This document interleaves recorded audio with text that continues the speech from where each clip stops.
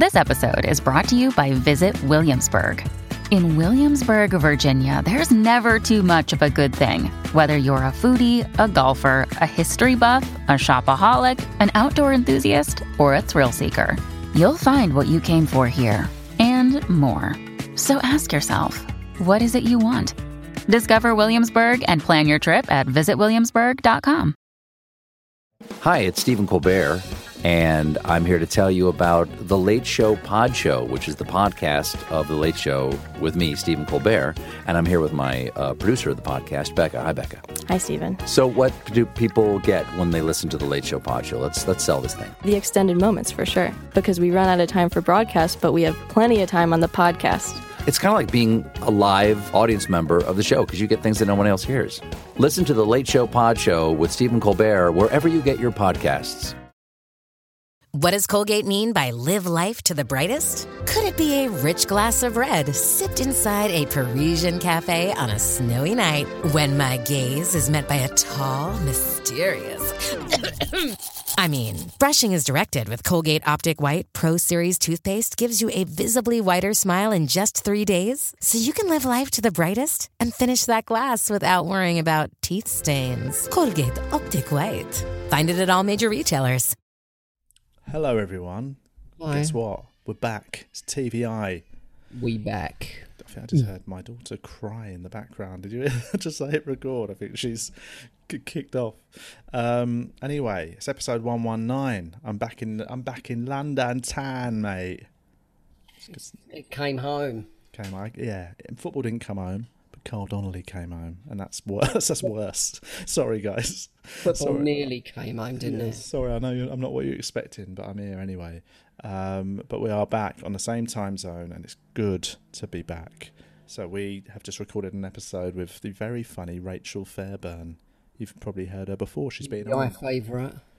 She has a very funny podcast, an interesting one about serial killers called All Killer No Filler with Kiri Pritchard McLean. She's a very good stand-up. We talk quite a lot about death and aging all parents. about Carl's gigs, and we talk about talk about Julian's new stuff.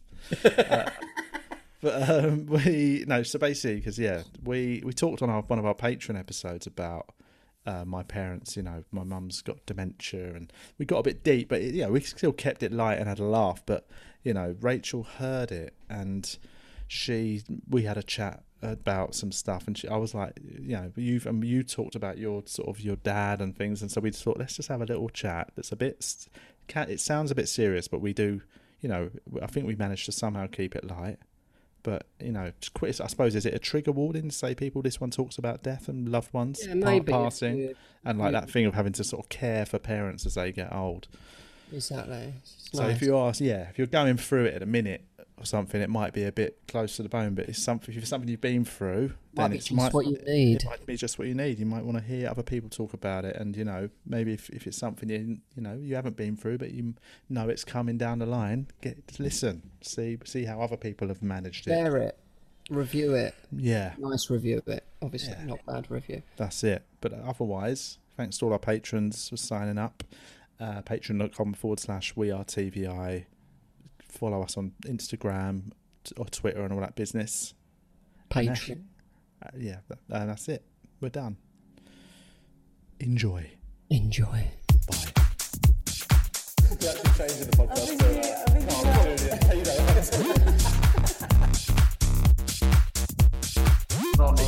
Die of AIDS in an alleyway. I'm alright, bro. Hi everyone, welcome back to TVI. Carl Donnelly here. Hi, Julian here. Episode 119, and we're both in the UK. Penultimate. The penultimate one. Before we quit. That big announcement. Julian just decided to quit live on air. So this will be the penultimate one. 120 will be the big one. What's penultimate mean? Second to last? Yeah. Oh. What did you think it meant when you said it?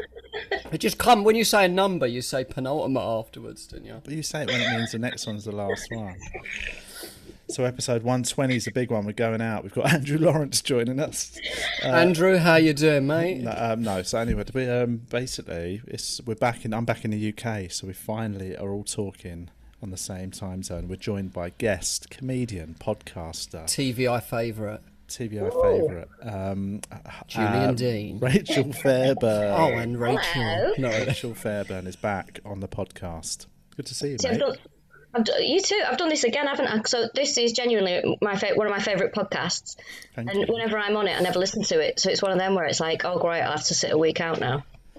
I mean, it is Should weird. listen to I it. don't listen to myself. I can't listen to myself. No. You know what I mean? I only listen to me, Julian. really. So this podcast is my least favourite podcast. I only listen to ones I'm on. I just mute everyone else. Also, this is I have to weird as send well. Julian the file of just his audio so he can listen to it. I can't listen to. So obviously, Kiri, you know that I do my podcast Yes, with. very good. I All can't- killer, I- no filler. I can't listen to things that she's on, like Really? podcasts, and I think that's because I'm so used to her. I don't know what it is. It's not like I don't want to listen, but I just can't do I it. suppose it's almost over saturation, isn't it? When you work with Yeah, somebody yeah. all the time. Like, Yeah, apart from it's- this podcast, I couldn't give even Julian the time of day. Yeah. I wouldn't You say don't hello speak- if I saw him in the I street. saw him in the street the other day, pretending to not see me. Don't have any I time had to do for that him waving whatsoever. thing and then do my hair. Couldn't care if he lives or dies. But you know, but when we're on the podcast, great fun. We have a right old laugh. It's good, man. It's nice. It's a good working relationship. No, but I know what you mean. It is weird when you actually work with somebody. You do hear their voice a lot, innit? You know, Yeah, so yeah. It would be weird if you were sort of Yeah, because desperately seeking out Kiri's appearances on other things. well, that's it. Because obviously we talk every day as well. There's not a day goes by that I don't hear from her. Yeah. You can't So be it's- listening to her on the news quiz or something. Then It's can like you? I wouldn't pick an episode of a podcast. Go, oh, she's on that. I'll listen because I kind of think I know everything about her already. It's like I feel like I'm not going to be surprised. Yes. Well, anyway, welcome back is what we're saying. Thank you. Just before we hit record, we had a couple of little bombshells. Julian said that he's recently received a new review. What? You Just don't have to before I tell us said, let's much not about bring it. it up. You didn't say let's not bring it up. Didn't I? So what I mean, because obviously, you don't have to tell us much about it. I ain't going to read it. You don't. Have The to worry review about was that. good. It was just, it's just with that guy. It's just all. The other, I mean, the review was all right. It's just a few lines, but like I don't know. I won't go into it because some of the acts don't read they purposely don't read them. Yeah. So I won't name it, but he just breathed. I don't know. I've got nothing to say on it, to be honest. Luckily, it doesn't sound like it's got under your skin at all. It was more the review of my friend who was on. Oh right, okay. Yeah. I say I know exactly what you're talking about. Like, why would he bring that up? Why would he say that little thing in it, like, now I need about to what know. happened? I know who you're talking about, and every time he talks about that person, he has an attitude problem with them. It was And mad. it's And he just walked weird. past. I mean, I don't like what that guy does at all. No, and I think he's too. His personal opinion comes into it far too often. Yeah. It's like sometimes he's like when he talks about me, he hates. Like, for some reason, he does not like me at all. He'll use sort of words like brassy, and instead of saying like confident, he'll say like brassy or Yes. embracing or whatever. And it's like it's fine. He clearly doesn't like me as and whatever I do, and that's fine. But try and be a bit objective about it, and don't be so prissy. But also that bloody festival, Cambridge. I think I was there on the bloody worst night on the Friday. Everyone else seemed to have a better time than I did. I heard the Friday was. It was. I mean, I was horrendous. there at like 1 PM, so it was almost, you knew what to expect kind of thing. The crowd was like, there was a few people there, but it was a Sunday vibe kind of thing. Yeah. Because we're talking. I think it was a Cambridge Comedy Festival we're talking about, right? Yeah. So I was there on Saturday at lunchtime and it was lovely, but it was very much. I mean, I took the got very roof clean lucky. off, but Took the roof off the sky. It's an outdoor gig. But yeah, I mean it is the thing of reviews, isn't it? It's just best to just never. when pay I first any walked out there attention wasn't a whatsoever. mic there either. I was all tired, and I walked out, and there was nothing on stage. I went, all right, and like, Who, and then they went, "Oh, stage were you sorry," on? and someone come and the main one. Oh, right. And there was a little error there because they were going to leave a mic there. Then they were going to give me one to take on. And they changed last minute. Decided just to not give you one. Yeah, and they went, oh no. And then they saw my stuff. I was like, he's better without a mic, I think. It's better if people can't hear it. That is, it's... I always think they're strange gigs, like, to review a festival gig. Because they aren't, like... It's not a normal circumstance. As long as if there is a reviewer, they should probably shelve a lot of their normal opinions. Yeah, and also contextualise it as well about, like the time of day, the high ceiling.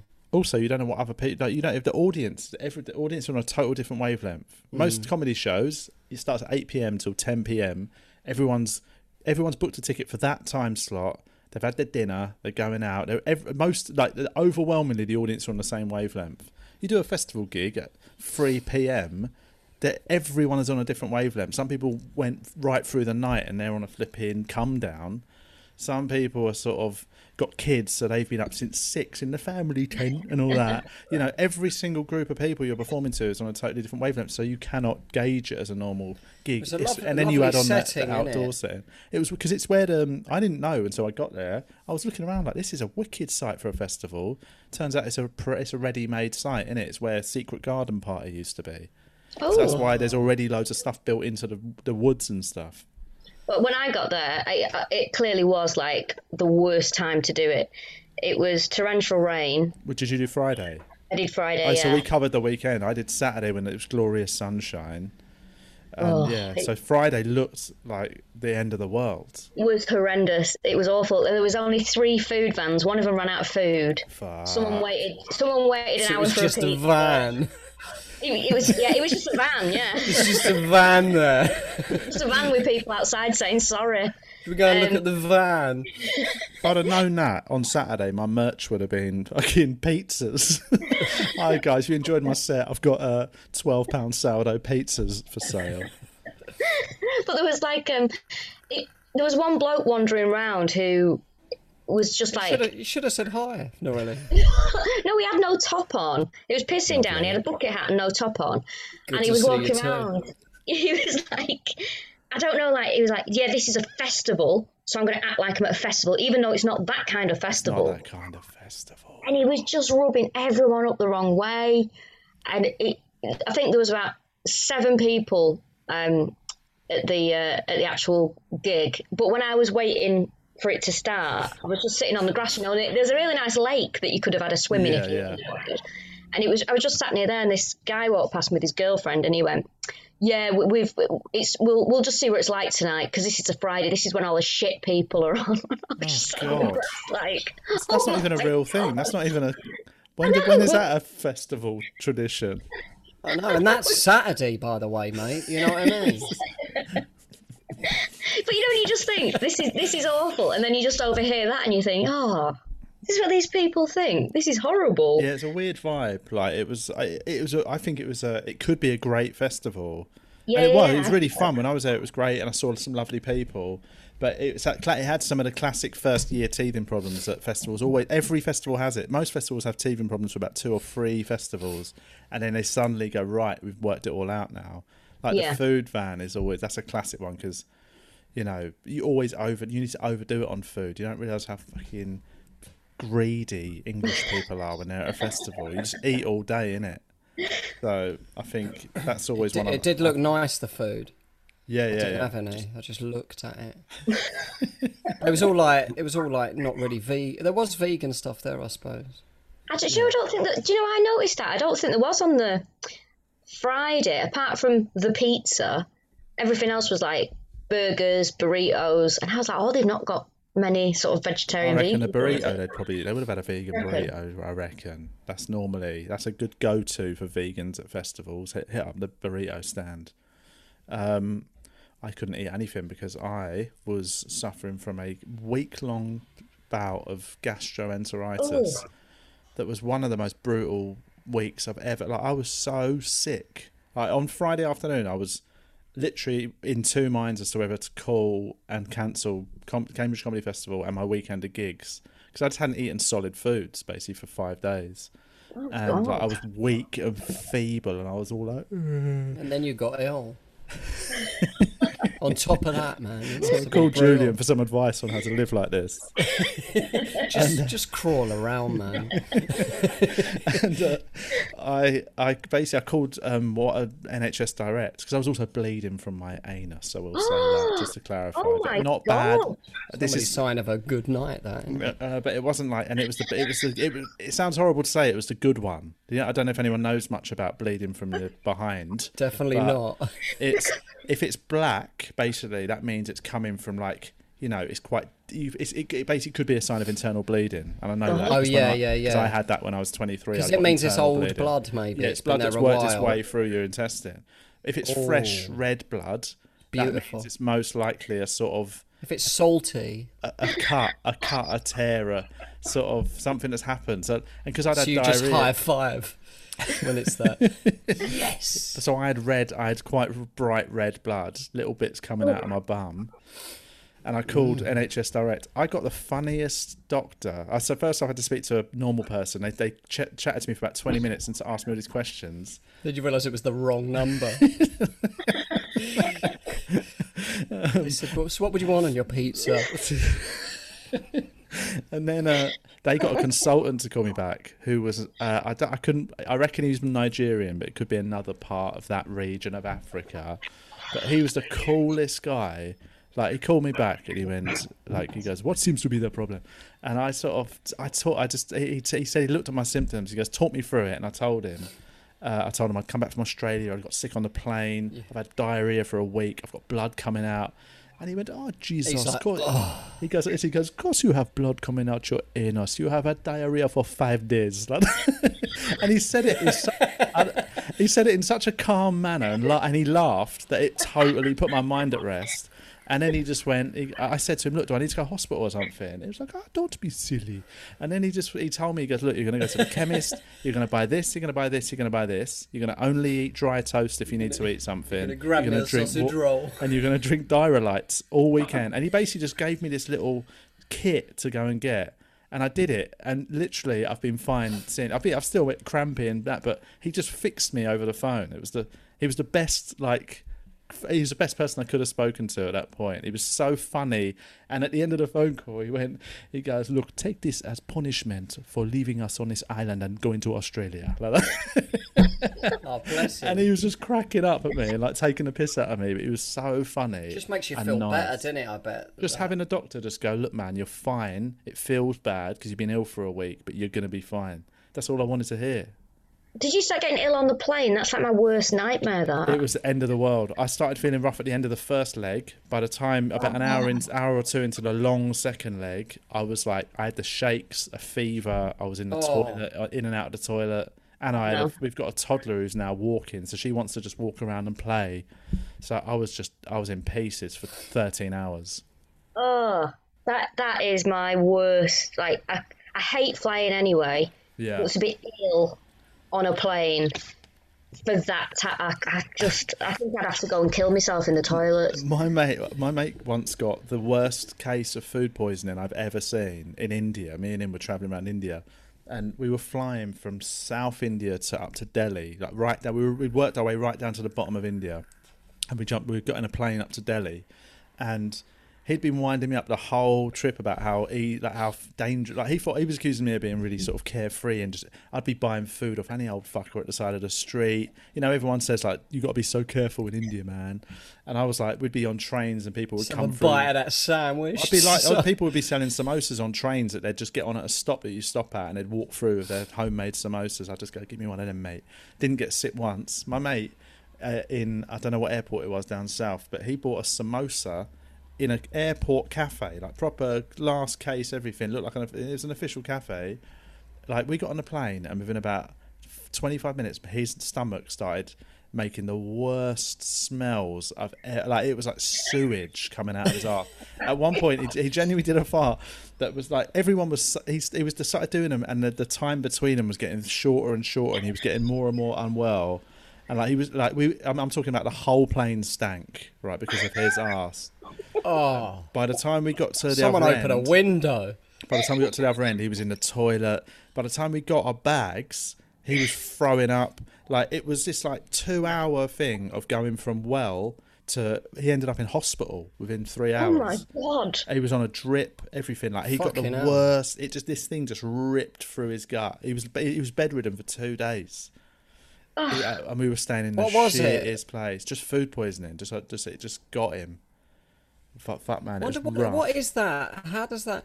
I had that in Greece once. It was a last meal of the holiday, and it was fucking horrible. This food. It was like, and then I got home and I'm talking to someone. They're at the bottom of the stairs, and I'm at the top, and I farted, and I'm just like, oh. Yeah. You know, when it's like, oh Yeah. shit, just Yeah. mid-conversation. It's horrible, man.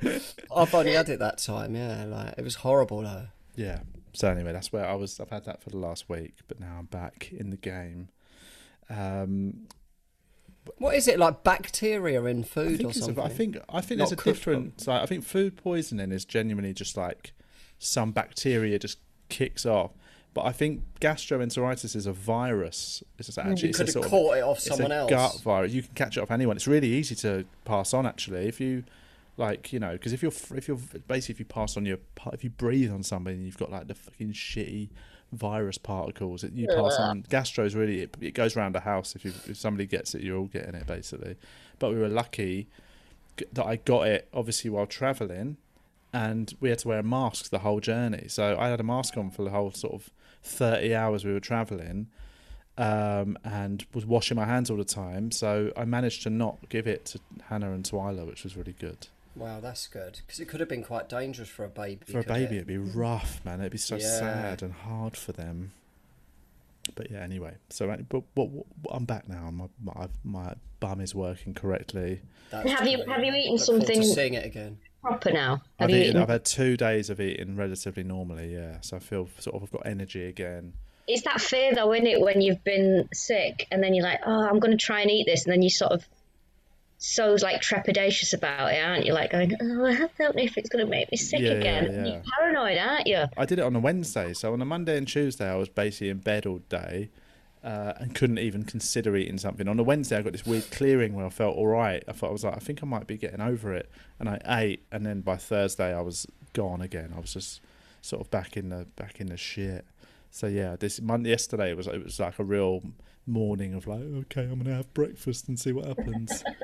And it was fine. I felt a bit, still my stomach's still a bit crampy and getting over the carnage, but I feel I alright. suppose you're careful what you eat. You're not going to like get an Indian in or something, are you? No, although I did make a curry, so but I didn't make it spicy. I just kept my spices nice and mild. But anyway, so but what one of the things with Rachel we were chatting about before, and we thought it'd be fun to talk. Not fun. Fun's the wrong word, isn't it?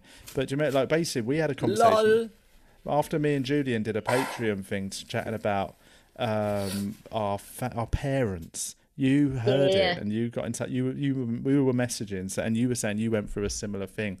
So we talked about how we might do it in an episode. We'll do a normal episode, and we'll just mention it because some people might be going through some stuff, right? And that is basically, my parents are currently aging. My mum has dementia, and it's taken quite a turn while I've been in Australia. And my dad's health has taken a turn. In a quick update, basically, his health is actually improved more than I expected. I went round to see him the other day, and he was all. I thought actually he's all right. He's lost a lot of weight. He's not that mobile or anything. But about a month ago, I was like, my dad is at death's door. I need to get back to the UK, and I think now he's going to tick along all right for a little bit. But sort of, it was that thing. We were talking about the reality of realizing that you're going to have to shoulder some burden for a while of your parents. And burden makes it sound bad, but I don't mean it. Like, what I mean is the tables flip, innit? You get to an age, I think, as an adult, when you're like, right, okay, my parents are now of an age where they need me more than I've ever needed them. And Julian went through a similar thing with his dad. And you went through it with your grandparents.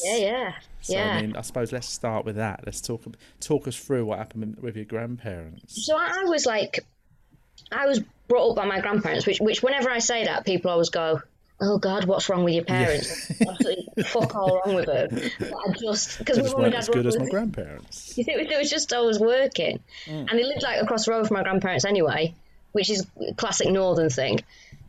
So I just used to spend so much time with gran and granddad, and I loved them to bits, and I just loved spending time with them. Like, and it was just dead sound. Like, they were just really lovely, and but it was one of those things. Like, when I was a kid, I used to have this thing in my head. I was convinced, right? I used to think, oh well, it'll be all right because when I get older, someone will have invented an injection where it means that nobody will die anymore. Yeah. I don't have to worry about people dying. And then as you get a bit older, you think, oh fuck, I know people are actually going to die, aren't they? Yeah. And my grandparents, even like they were old for grandparents. So my mum's like the youngest of 6 kids, and they were sort of. So when my grandparents died, they were in like the mid-90s. But it was just that thing of like you start to realise like, oh shit, they're old, but they're getting a bit more frail, and then you start to worry a bit more, don't you? Like my granddad got quite ill and had like heart failure, and it was the first doctor that came to see him missed it. Right, I don't know how he fucking missed it because he was like blue. Fuck. The fucking worst doctor in the world. So then he went into hospital for a bit and he was okay, but I don't know what, something happened, and I think it was a psychological thing because up until then he was like a healthy guy for his age, and then he sort of went into hospital, and because he'd never been in hospital, he was never like an ill person. I think it sort of did something psychologically where he suddenly realised, oh fuck, I'm old. Yeah. It does. And then he deteriorated after that. Like it was like he'd just given up. Yeah. And it was a big bloke as well. He wasn't like a frail little old man. He was like a big, strong fella. And then it sort of fell upon like my gran, who was a tiny little old woman, and sort of my mum and my auntie to sort of help out and stuff, which you don't mind. You don't begrudge it at all. But you start to notice, you look around at your family and like people who'd be there every week coming for Sunday dinner and all that kind of stuff, they just sort of start to disappear. Yeah. And then you don't hear anything from them. And part of me is like, I wonder if it's because people don't like facing the fact of what's happening. Yeah, that's definitely. a part of it, isn't it? That's a big part of it, I think. But then I do just think some people think, oh, I don't want to fucking do that. Yeah, there's nothing in it for them as well. There is a selfish element. Yeah, I'd say that. But I do think, I'd say most people, it's more of not being able to face the reality of it and just being like, I just need to distance myself from it, as harsh as that sounds. Yeah. But that thing about one thing just kicking off, them going from being like just older people to like old people. Yeah. My dad was like super, like not fit. He's never been like, he's always been a skinny little whippet of a man, and he was very active. He's out and about, and he just when he got to about 76, and he just had a fall. He just fell over, broke his collarbone in the street, and that was it. Game over. Like since then, he's just not. He's walking just like, you know, he can't walk. And then his lungs started packing up because he smoked for the best part of 60 years. You know what I mean?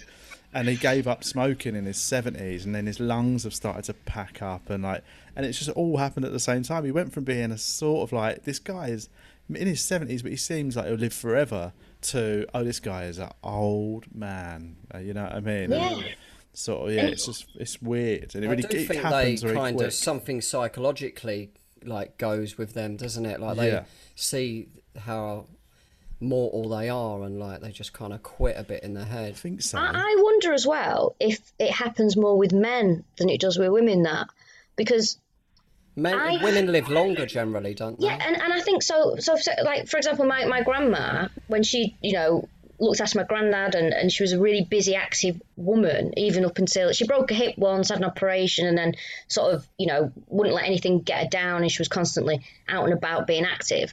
I think her frame of mind was like, I'm just going to keep going and keep going. I think men sometimes think, oh, fucking hell, that's it.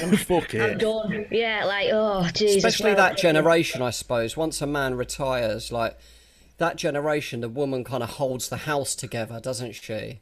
Yeah. And like there's more, she's kind of looking after everyone. Well, this is as well a generational thing. Like my parents are like classic man, woman. Like my mum's done everything. My mum's waited hand and foot on my dad his fucking entire life. Like, and I'm not saying that as a criticism. They're products of their age, aren't they? Right? But like, you know, my dad couldn't boil an egg. That's not even a joke. My dad could not cook anything. Bit of toast, max. Right? Make a sandwich.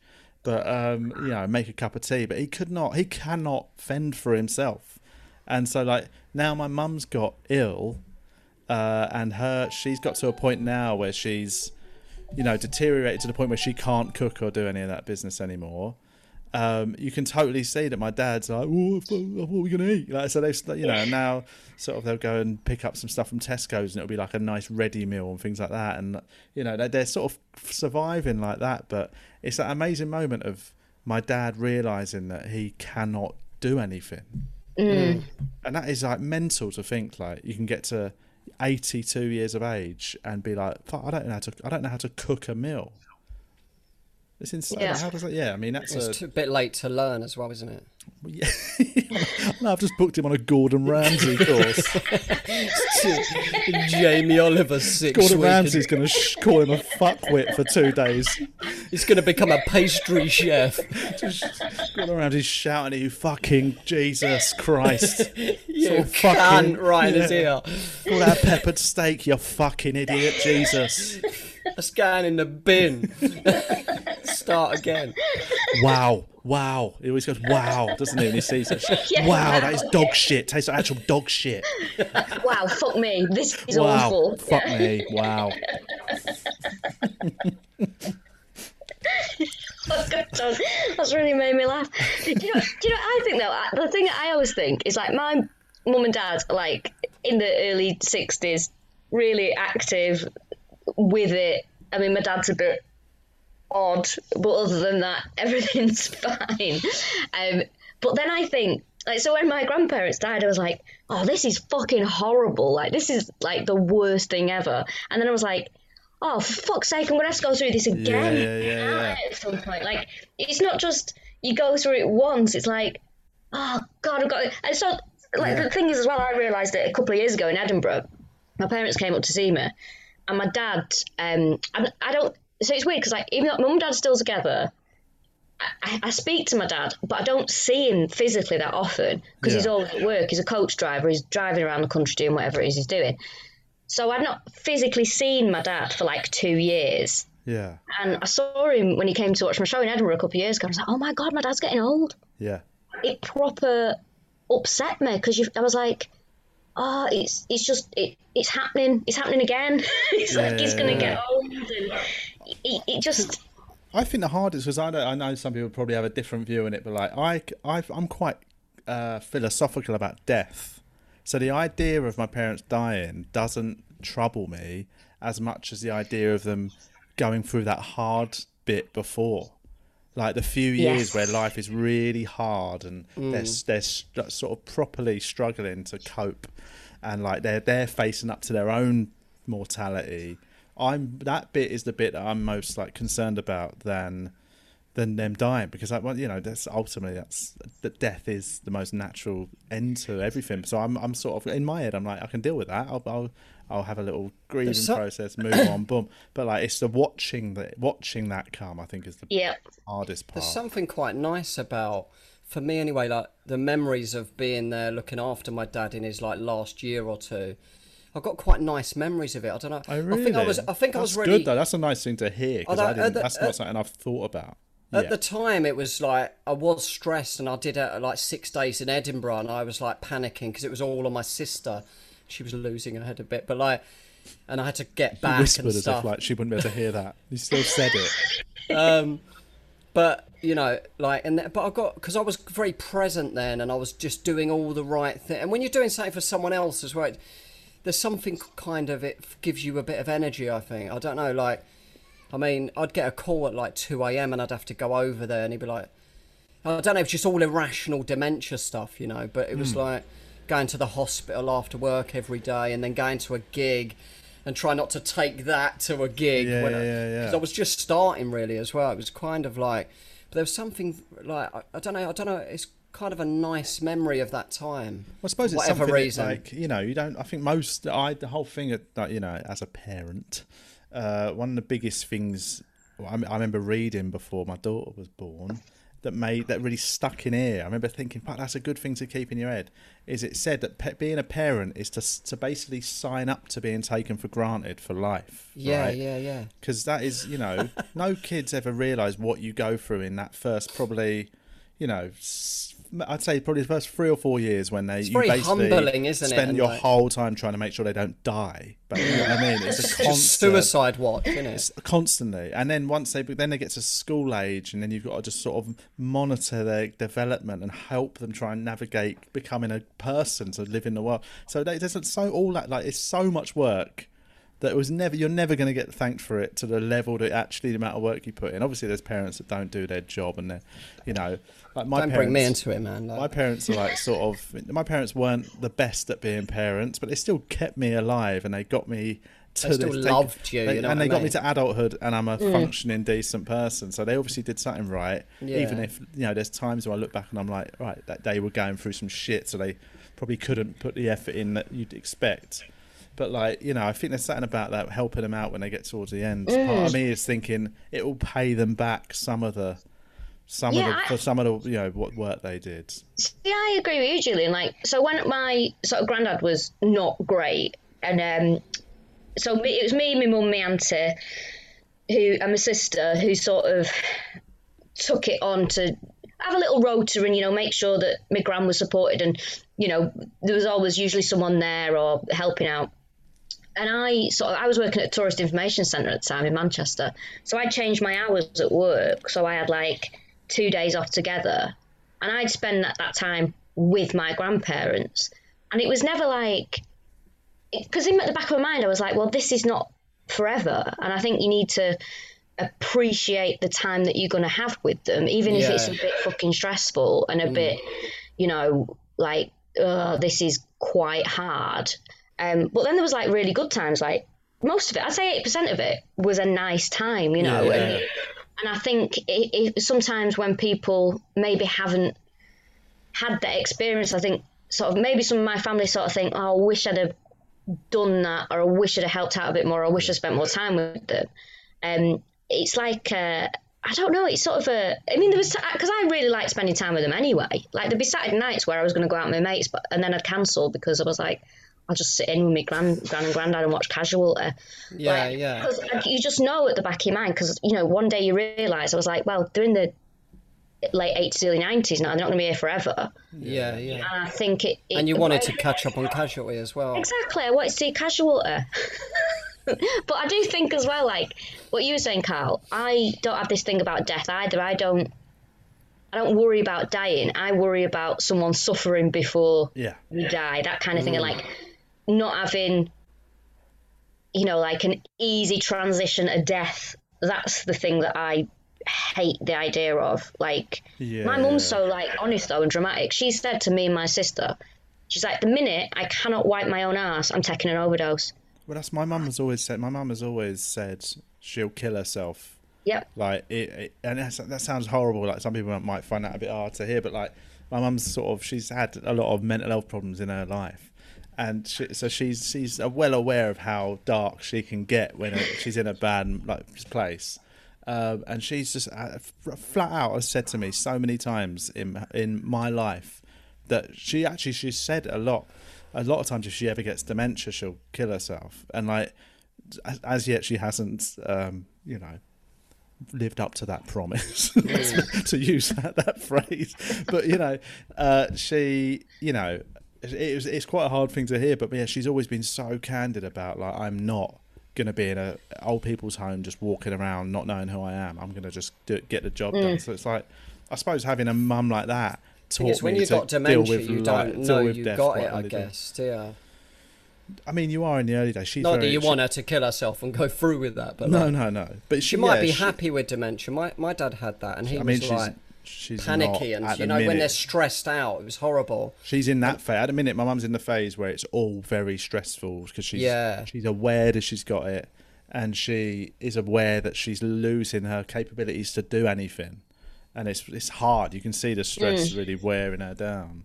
I went to the registrar because my dad was in St Thomas's for like the last 4 weeks, and there was this young registrar there, and I said to her, "Can you not just give him some? You got anything you can like give him, some morphine or Yeah. And she went, and I was explaining to her like he's really stressed out, and she said, "Look, I'll see what I can do." And I came back the next day, and he was like just all dreamy, and it was just so nice because I'd never seen him drink or do drugs or anything. Yeah, but it was just. This hotel's nice, isn't it? And it was just such a relief. Yeah. He was, at least he was feeling happy, because it was horrible. I was getting ready to break him out. I was like planning it. Yeah. Like running him out in a wheelchair. It'd have been quite fun, but I don't know what I would have done after that. But it was like. But the doctors are I remember like the couple of days before he died, they pulled me and I was outside his room and the registrar's there. And she's saying to me, he's in a bad way, etc. And she said, now, they ask you that resuscitation question, didn't they? I didn't know, I'd never even knew that you choose that. So do not resuscitate or do. Yeah, Yeah, and they were like asking me. And I'm like, that's a fucking horrible question, man. And I'm like, to be asked. And I started to get choked up and I'm like, and I couldn't really talk because of this fucking bombshell. Yeah. And she's just being really cold. I just wanted her to fucking hug me, man. But she was like this educated registrar, just being really factual about it. She didn't know how to react. And I was it's a big question. Yeah. How do you answer that? So do you want, if he's going to die, do you want us to bring him back or just let him die? Can you make him live? Is that all right? Can you do that? I mean, is that an option? Yeah, I mean, he might as well keep him alive then, if that's good. Is that all right? Right. So there are only two options: death or living. Right. Okay. Can I have a minute? Is that all right? But some, the resuscitate, they can damage them resuscitating them, can't they? Yeah. So there's that. Not as much as death will damage them, I know. suppose. So when you crunch the numbers. Let me have a look at the stats. Look at the graph. But I said to her, whatever she thinks, I trust them. I mean, because I've not got a GCSE, honey. All right. I think it is just kind of sometimes you just got to let someone go, haven't you? You can't just, like one of my best friends, her mum died of motor neurone disease, and it's the most fucking hideous disease. Oh, yeah, that's bad. She was just like, she got to the point where she was like, I just want her to die not because obviously I don't love her, but because it's fucking horrendous to watch somebody have to go through that. It just feels so cruel, doesn't it? Yeah, that's what always I never understand. I mean, at least they could just pump them with morphine so they're all fucking happy and dreamy and it's a hard one because it's give me some as well. You don't know how you'll feel at that point. Some people they have an accident and they end up in a total vegetative state, and their families just keep them on a what do you call it, the respirators and all that, and life support for ever thinking that their hope is that something will happen to improve it, whereas a lot of people I think would be just let them go. Do you know what I mean? But you can't really judge anyone for either. You're not being callous doing either one, are you? Both of them have good intentions. That's it. Sorry, Rachel. No, go on. No, I just interrupt. Sorry. I can't remember what I was going to say now. I think it was something really profound, actually. Yeah, probably. You're going to cure death. Yeah. But I remember when it was quite funny. I saw the humour in it a little bit. When my sister rang me, I was just getting ready to go and see my dad at the hospital, and my sister rang me and said he's passed away. So I rang the hospital straight away, and the nurse was like, no, he's not passed away. I was like, oh, Jane's a fucking idiot. Yeah. And how would she get that wrong? And then she came back to the phone. She went, oh no, he has. Yeah, he died. Yeah. But when she was like, at first she's like, oh no, he's sitting up. No, he's fine. He's sitting up, chatting. I was like, oh, I'm coming up to see him. And then she came back like, oh no, he has. He's died. It was like, fucking hell. So such a mistake, isn't it? My gran went and when she was looking after my granddad, he used to go into like a care home for like 4 days every so often, like respite care. Yeah. My gran went around telling everyone he was in a hospice. I was like, not hospice, respite. Yeah. She's like, I keep getting them mixed up. So she went and told loads of the family that he was in a hospice, and everyone's like, oh my god, he's dying? What's wrong? I'm like, no, it's just respite. She keeps getting them mixed up. God. But also at the same time, I was like, well, he is 92. In a way, he is dying. So, it's not going to... Yeah, it's not going to go on forever, is it? No. It's... that's the reality of it. And it's also... It's easy to sometimes think, like, when you're going through it, that you're the only person who's been through it. And it's like, this is something that's so common, especially nowadays, because people are living it longer. It does feel like, generationally wise, it used to be people just got old and died, innit?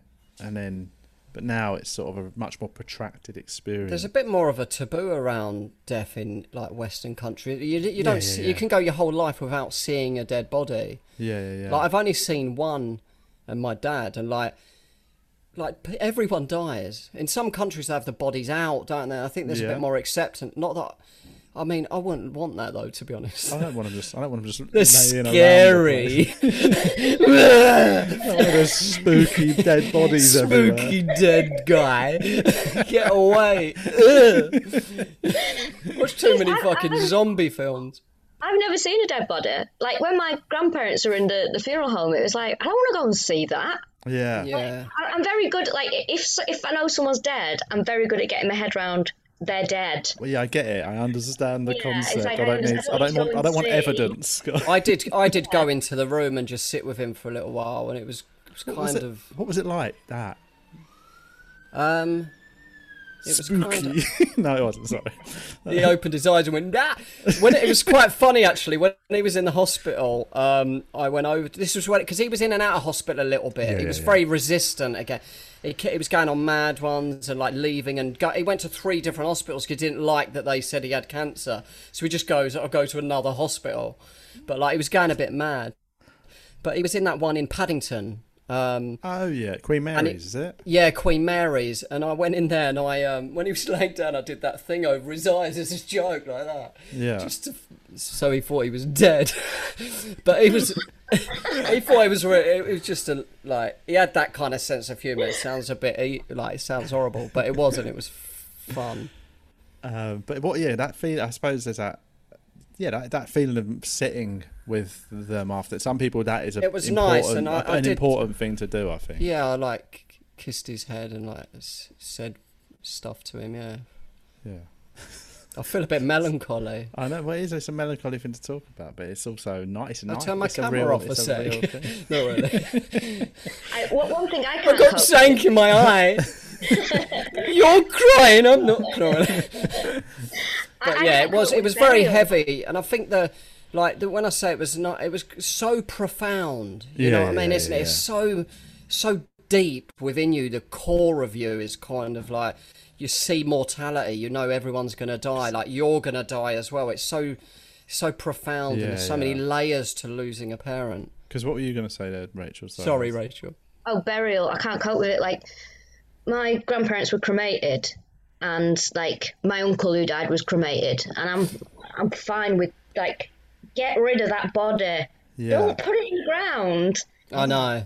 I don't mind if something. I don't mind. I used to be dead against burial when I was into cremations, but as I've sort of I quite like the idea of just rotting into the earth. But cremations are a lot easier afterwards as well, because you go and if you're going to take flowers, you visit a plaque, or you can have them at home. You have maintaining a grave is kind of now I've got an allotment. Can't even grow any veg on it either. But I was going to say it was about that thing of I've never seen a dead body, but I've had. I've obviously had grandparents die. I've had my uncle died 2 years ago. I've had other uncles and that die. I've had a very good friend of mine died, and there is something in that. I remember the last time I saw my mate in hospital before he died. He died the day after, and he thought he was going to be all right. But the moment I saw him and left the hospital, I knew he wasn't. I knew that was the last time I was ever going to see him, and it was pure. And I don't know why. I could just. The doctors weren't saying he's going to die in the next few days. They were saying there was still like hope that he could be, saved. But there's something you can tell when somebody's. It's almost you like kind of see when someone's on their last legs. It's like almost their eyes are something has sunken. left. It's almost something that's already started leaving their body. Yeah. And same with my uncle. I saw my uncle, and he was convinced he was going to be fine. He had quite a major stroke, and I just saw him, and we were chatting, and he was so, when I say chatting, there was very little communication really, but he was sort of trying. But I could just see it. I was like, he's not all in there anymore. It's like some major part of him has already left, and it's a really weird feeling. It is quite a profound feeling to like go, right, death ain't just the lights going out. There's something else going on. Definitely. We're more than our bodies. Yeah, man. I think that's true, though. If you cut your hand off, you're still you, aren't you? Like, your body's just a vessel, man. Thanks for that, Juliet. You're welcome. Anyway. But when my dad, just the day before he died, actually, he sat up. And he looked, and he was lying kind of asleep, and I was at the end of the bed, and I looked around. It was quite spooky, actually. He was sitting up, like looking at me with like wide eyes, right? And it was like he was just taking me in for the last time. Yeah. Do you know what I mean? And then the next day he died. Yeah. It was quite like a weird moment. Yeah. It was weird when my granddad died. He sort of like he'd been sort of not himself for so long, and then the day he died, like it wasn't expected that he was going to die, other than that he was an old man. It was like all right, and then it was like the best of. Yeah. Like he was doing all his old jokes. He was telling us stories that he'd told us, and I was like, oh my god, he's great today. Like this is the best he's been in ages. It's like and the then encore. He encored and went right, and I'm out of there. It's my best gear. Take it easy. Everyone was like, well, this is amazing. Well, he's just told that joke he used to tell all the time. Oh, and he's talking about this, and he's asked for this for dinner and all that kind of stuff. And it's like, I'm convinced that there's something in that. Yeah. Convinced that, maybe part of him knew, or maybe it was just giving a little bit of, yeah. Who was he with when he died? Was he with anyone, or? Yeah, he was with. He just dropped dead, which is like, I think the best way that he could have gone. To be honest with you, yeah. He was with my grandma, and I came home a bit later on, and she was panicking because she was like, "Oh," I was like, "Well, I think he's dead." Yeah. Well, I know he's dead, and it was like, I don't know. It was such a weird thing because I got a really weird feeling that evening. I was like, I feel like something's going to happen. It's probably like the only time I've had sort of a mild sort of spooky experience where I was like, I feel like something's going to happen and I can't put my finger on what it is. I just feel really weird, like I don't know. And then that was what happened. Yeah. But yeah, I think it was the best way for my granddad to go, because he would have been so pissed off to have been like a frail old man dying in a hospital. He just went in to make a cup of tea, came back into the living room and just dropped dead. Yeah. Perfect, which is how I would like to go. Because people don't really drop dead anymore. It's like It's funny, that phrase, isn't it? Drop dead. That's the way to go. I think. Just bang, I think you're it out is, of here. yeah. Laters. I'd like to go somewhere really inconvenient, like the middle of a supermarket or something. Yeah. With some lazy guys doing the shelves, and he's got to fucking take control of the sitch. Put his mind wet floor signs around you. But it gives you I think like it gives people, like you don't take old people for granted as much after that. Yeah. Like, because you kind of, you see old people around or whatever, but they've lived a whole life. You know what I mean? They haven't always been old people. No. And it definitely made me look at old people like, just massively more empathetically and stuff after that, going through that. Yeah. I've always been like that. Like I've always been a sucker for old people, and I know some old people. I just assume that all old people are nice because my grandparents were nice. Right. But like my boyfriend, it sort of goes mad at me because I have this thing where if I see an old man in a cafe eating his breakfast on his own, I get really upset because my wife Hannah does exactly the same thing. She creates this whole story in her head about them, like, oh, their wife died 10 years ago. And they come here every day because it's where they used to have breakfast. Exactly. I'm like, he might literally have a wife at home he hates, and he's like, fuck you, I'm out of here to have a fucking fry up, you know. Could go and like have a sit down and chat to them and listen to their stories. He says to me, pretend you're listening, not really. But then he might be like, who's this knob joining me? I'm having a breakfast. Well, it's patronising for me and I'm like, yeah, I know that, but I can't help it. Like, if like an old lady or an old couple, like, I sometimes fucking burst into tears.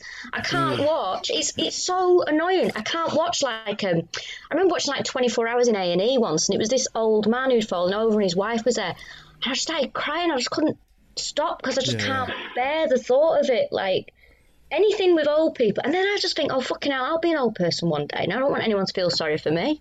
No, exactly. It's so weird. But a lot of old people have got like a wisdom and a peace and a happiness, haven't they? Like, they're not all like sad and desperate. Yeah, I know. It is patronising me to think like that, but I just can't. I don't know what it is. It just makes me so sad. Yeah. But, you know, they'll be all right. Everyone's been through it, innit? Everyone, you know, not everyone, but everyone who dies in old age, like, there's probably been billions of them. So there'll be billions more. We're all going to go through it. I can't imagine Julian as an old man. I can't either. He'll still be dyeing his beard and taking testosterone tablets when he's 90. Don't take testosterone. No, but you said you're going to in old age. I'm going to in old age, yeah. No, I know you weren't saying that. I was just getting that across to the listeners. But anyway, we should wrap it up. It's been a very fascinating conversation. Thanks for coming on. It's called Old People Stink, this episode. Oh, God. Oh, dear. Lovely stuff. Anyway, we'll keep people. And if anyone's been affected by any of the subjects covered today, don't email us. Just, you know, you'll be all right. It's going to be all right. Enjoy life. It might be our only one. Might not be. Might not be, mate. Might be. But anyway, normal ending business. People can listen to All Killer No Filler. Yeah, that's out there. You're doing any more live shows? Because are you doing a big one, or did you do it already? We've done it. Forum. Kentish Town Forum. That's been and gone. Amazing venue, that. It's great, isn't it? It's lovely there. Yeah. Then we're doing Edinburgh, but I think that's sold out. And then the next one after that will be Christmas. But I'm supposed to be going on tour in September at some point, so that'll be put on. Everything that's booked in now. I'm still a bit like, is it going to happen? Absolutely. I still can't be confident. I think it will happen.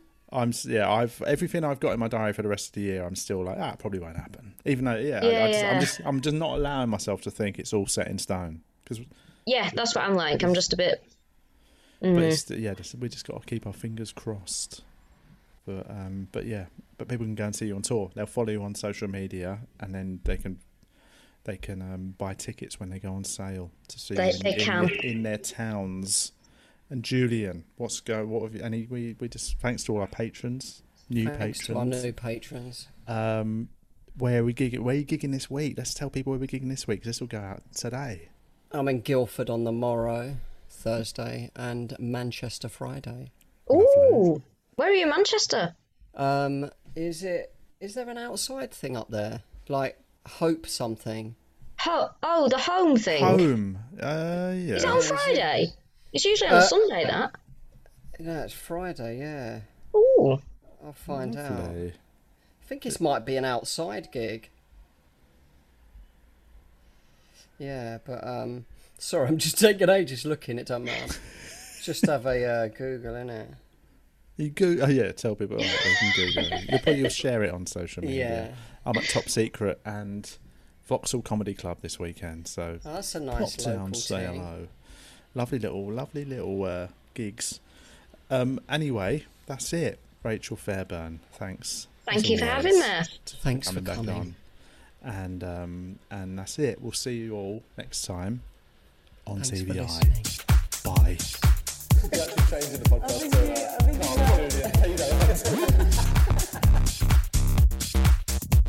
podcast. Die of AIDS in an alleyway.